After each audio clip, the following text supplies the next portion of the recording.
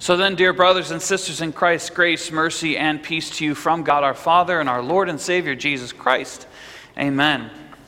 Again, a warm welcome to all of you who may not be worshiping with us very regularly, who might be listening to the radio or watching our live stream. We are now working through the end of the season of Lent. And as the people of Trinity Lutheran Church, we've been taking a special time in Lent to challenge ourselves and push ourselves. Oftentimes in Lent, we give up something.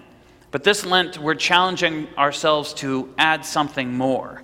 And so we've been following this 40-day devotion called the Red Letter Challenge, which is challenging us to more fully live the words of Christ, which are read in many Bibles, hence the name. And really, it's been a great journey, and I have seen so many fruits of the Spirit come out as we've been working through this. And we're getting close to the end of it now. Many of you will probably be finishing up next week as we get into Holy Week. Some of you are probably ahead, some of you are probably behind, and honestly, that doesn't matter at all. What matters is that you're challenging yourself, you're pushing yourself. You're looking for those areas where sin has allowed you to get stuck, and you're trying to get yourself out of them. Or you're looking for new spiritual disciplines to add to your life. What matters is that you're challenging yourself in your faith to seize more fully who God has made you to be. To seize more fully a good understanding of who you need, of how you need to be in God's Word, and how you need to be in worship and in prayer and in your daily life. But also to seize more fully an understanding of forgiveness by beginning with the problem of sin and then seeing how God has addressed this problem of sin. But then moving into seeing how God has served us and how we are called to serve, getting more specific to see how God has given generously to us so that we can give generously as well. But in all of these things, I keep coming back to this one little phrase. How do you reflect God? How do you, as a child of God, reflect God? Because He, in His love, has reached out and found you. He sought you when you were lost. When you were in darkness, He brought you into His light. He brought you to the waters of holy baptism so that your old sinful self would drown and you would rise with Christ from the waters as a new child of God. But that's the key there right now, is this new child of God and the life that you live. How do you live it?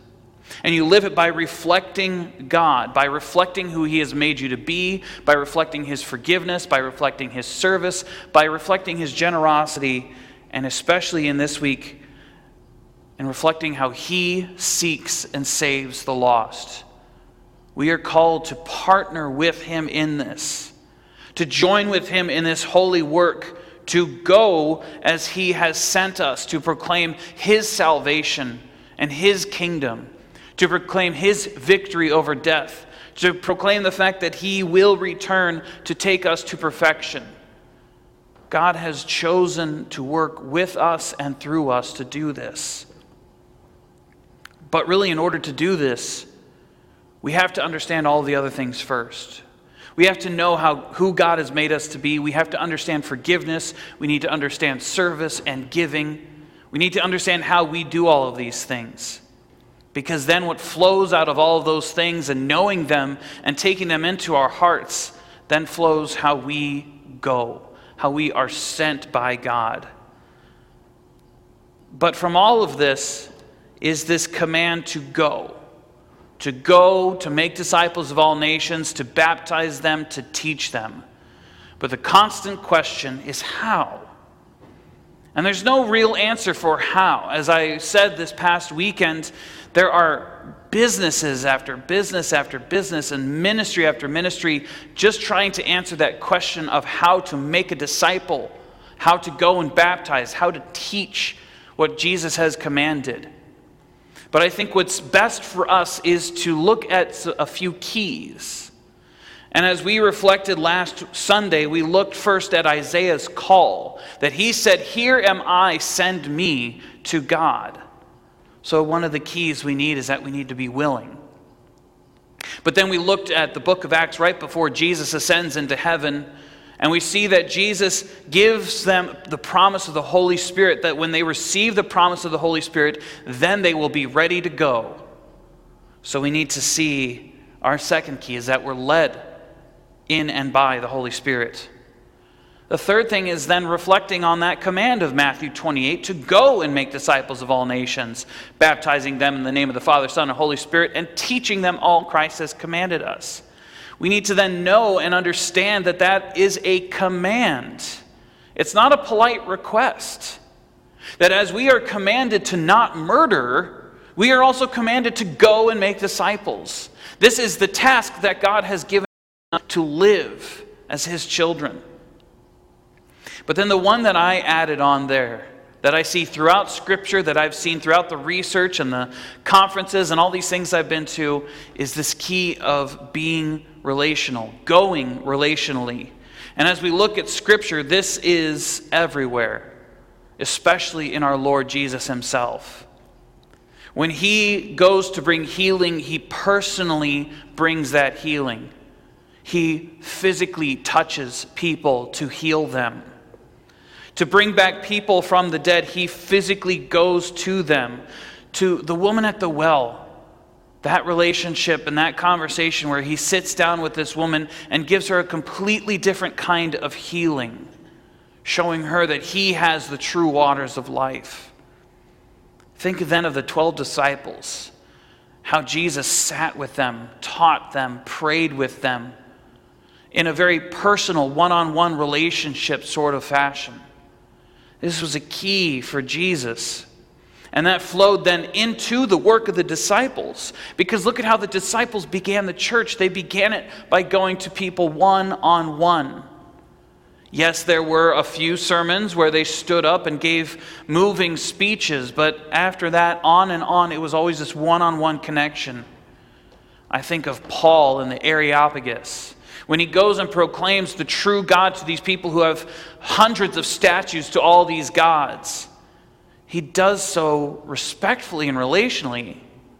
I can perceive that you men of Athens have respect for the gods. You have this other God over here, the unknown God. Let me tell you who that is. He joined with them relationally in order to proclaim the gospel to them. The other big one I always think of is Philip and the Ethiopian, where Philip is led by the Spirit to this Ethiopian man who is in charge of quite a bit in the Ethiopian queen's court. And he sits with him and rides with him and helps him to see how the Scriptures point to Jesus. And then this man goes to be baptized. If Philip had never been there, would that man have ever been baptized? Or even more than that, one of the largest church bodies in the world is in Ethiopia. And I would wager that part of it began with this one man, who then brought the gospel from a relationship to more relationships in Ethiopia. But then thinking about our lives, what has God been doing? How is God at work in our lives?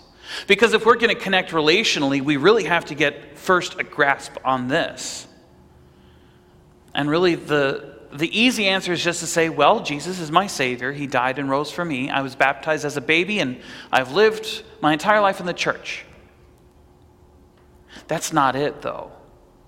That's very true, but there's so much more to it than that. There's so many other places where God has been at work with you, for you, through you. There's been so many steps that you have taken, even seemingly meaningless encounters at the grocery store where God has worked through you. I think that we don't really like this idea of testifying or giving a testimony.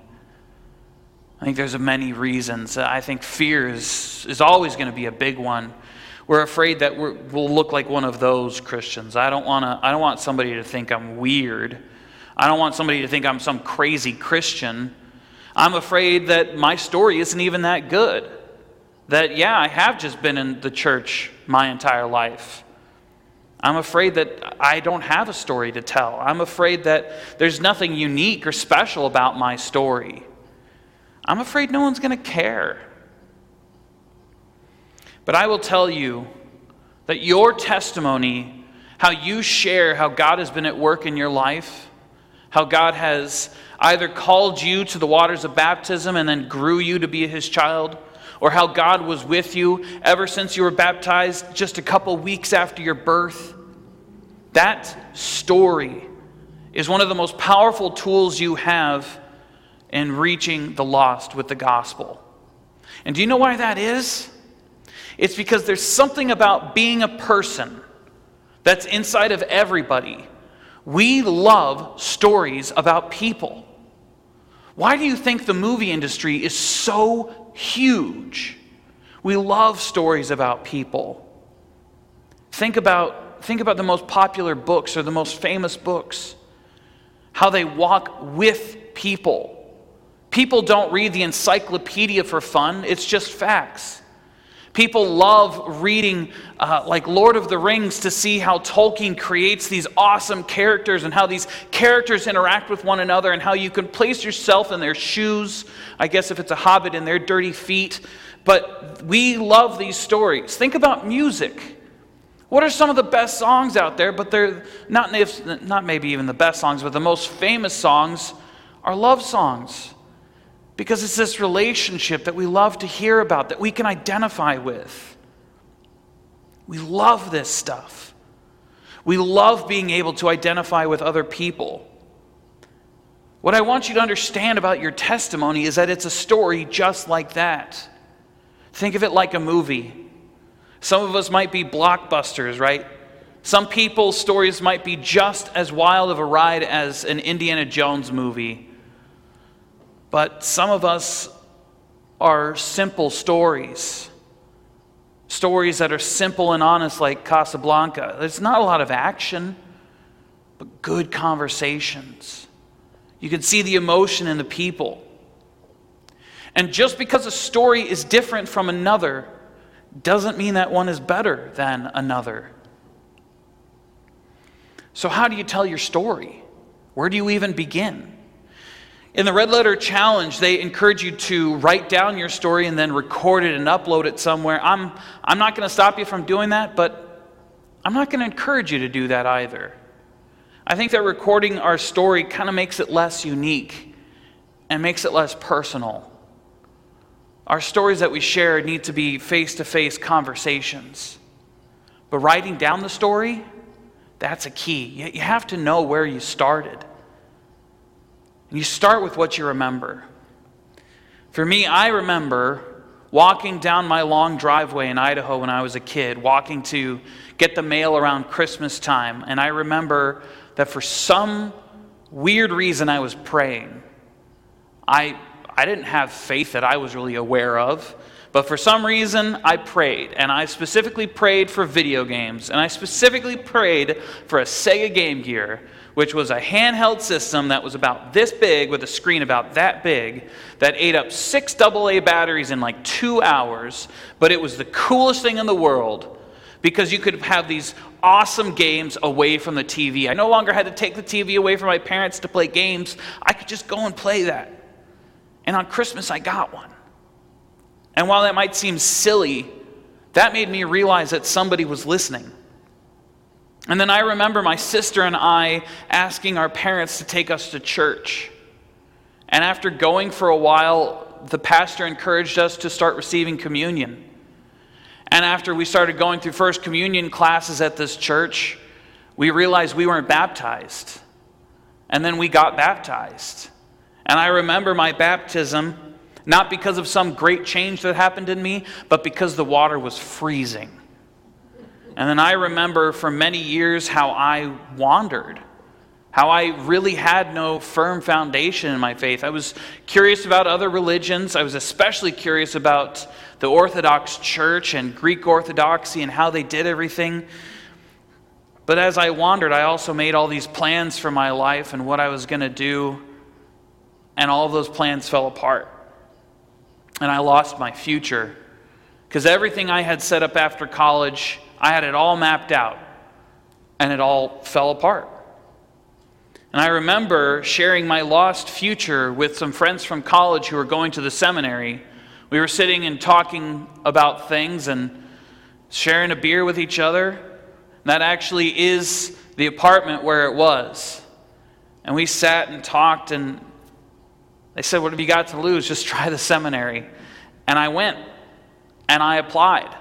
And in applying, I had to be approved by my district president, who just so happened to be on campus and had some free time to meet with me. I remember getting the approval letter that I have been accepted to the seminary, and I remember moving in and getting a job. I remember all the classes, the field work, everything. I remember finally belonging somewhere. I remember finally having a direction and purpose in my life. You see, for me, when I had lost my future, I didn't know what to do. I had been in control of my life, that's so as I thought. But I learned about who God is and how He's in control. That there was this faith that grew and grew and grew through every step of this journey. Those memories that I have are very precious to me. They might not seem like any significant story, but they're my walk of faith. They're my walk of faith that also took me to Baltimore to learn about people, whether they're in the worst parts of life and drug addiction and homelessness, or people who are living in billion-dollar mansions, that they're all the same. They're all struggling with sin. They all have their own addiction. They all struggle with their own lives and their families. God was leading me. God led me to Faribault, Minnesota. A kid who never wanted to go anywhere near Minnesota has now found a place where he can call home. That these stories are very precious and important to me. Because when I share them, I reflect personally on how God has been at work in my life. But then, again, stories. You start to identify with me.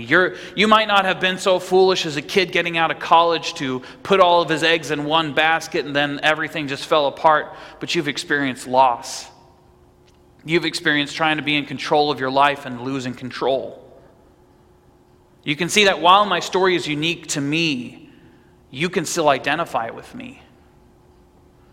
These stories and these memories, this is a testimony. I'm not getting up well, I guess technically I am getting up in front of the church and doing this, but it's not like every person has to do this in order to be saved or anything like that. This is just another tool for us to communicate personally and relationally how God is at work in our lives. So now your challenge is to reflect on this question. What is your story? Sit down. Sit down and think it through and write it out. Take time with it. Build off of those memories you have, and then share it. Share it with people. Share how God has been at work in your life, because your kids need to hear it. Your parents need to hear it. Your neighbor needs to hear it. Your grandkids need to hear it. People need to see how God has been at work in your life, because they will start thinking about how God is at work in their lives. And they will see how ever since the first day of their lives, the first second of their lives, the Holy Spirit has been calling them to a new life found in Christ alone. And by sharing your story, your testimony, you can help lead people to realize that. We look for all of these tools for mission work, for all of these individual things, the right questions to ask, the right program to follow. But I'll tell you that better than any of those is having a story to tell, especially a story about a God who has saved you personally, who has walked with you personally every day of your life. Amen, brothers and sisters.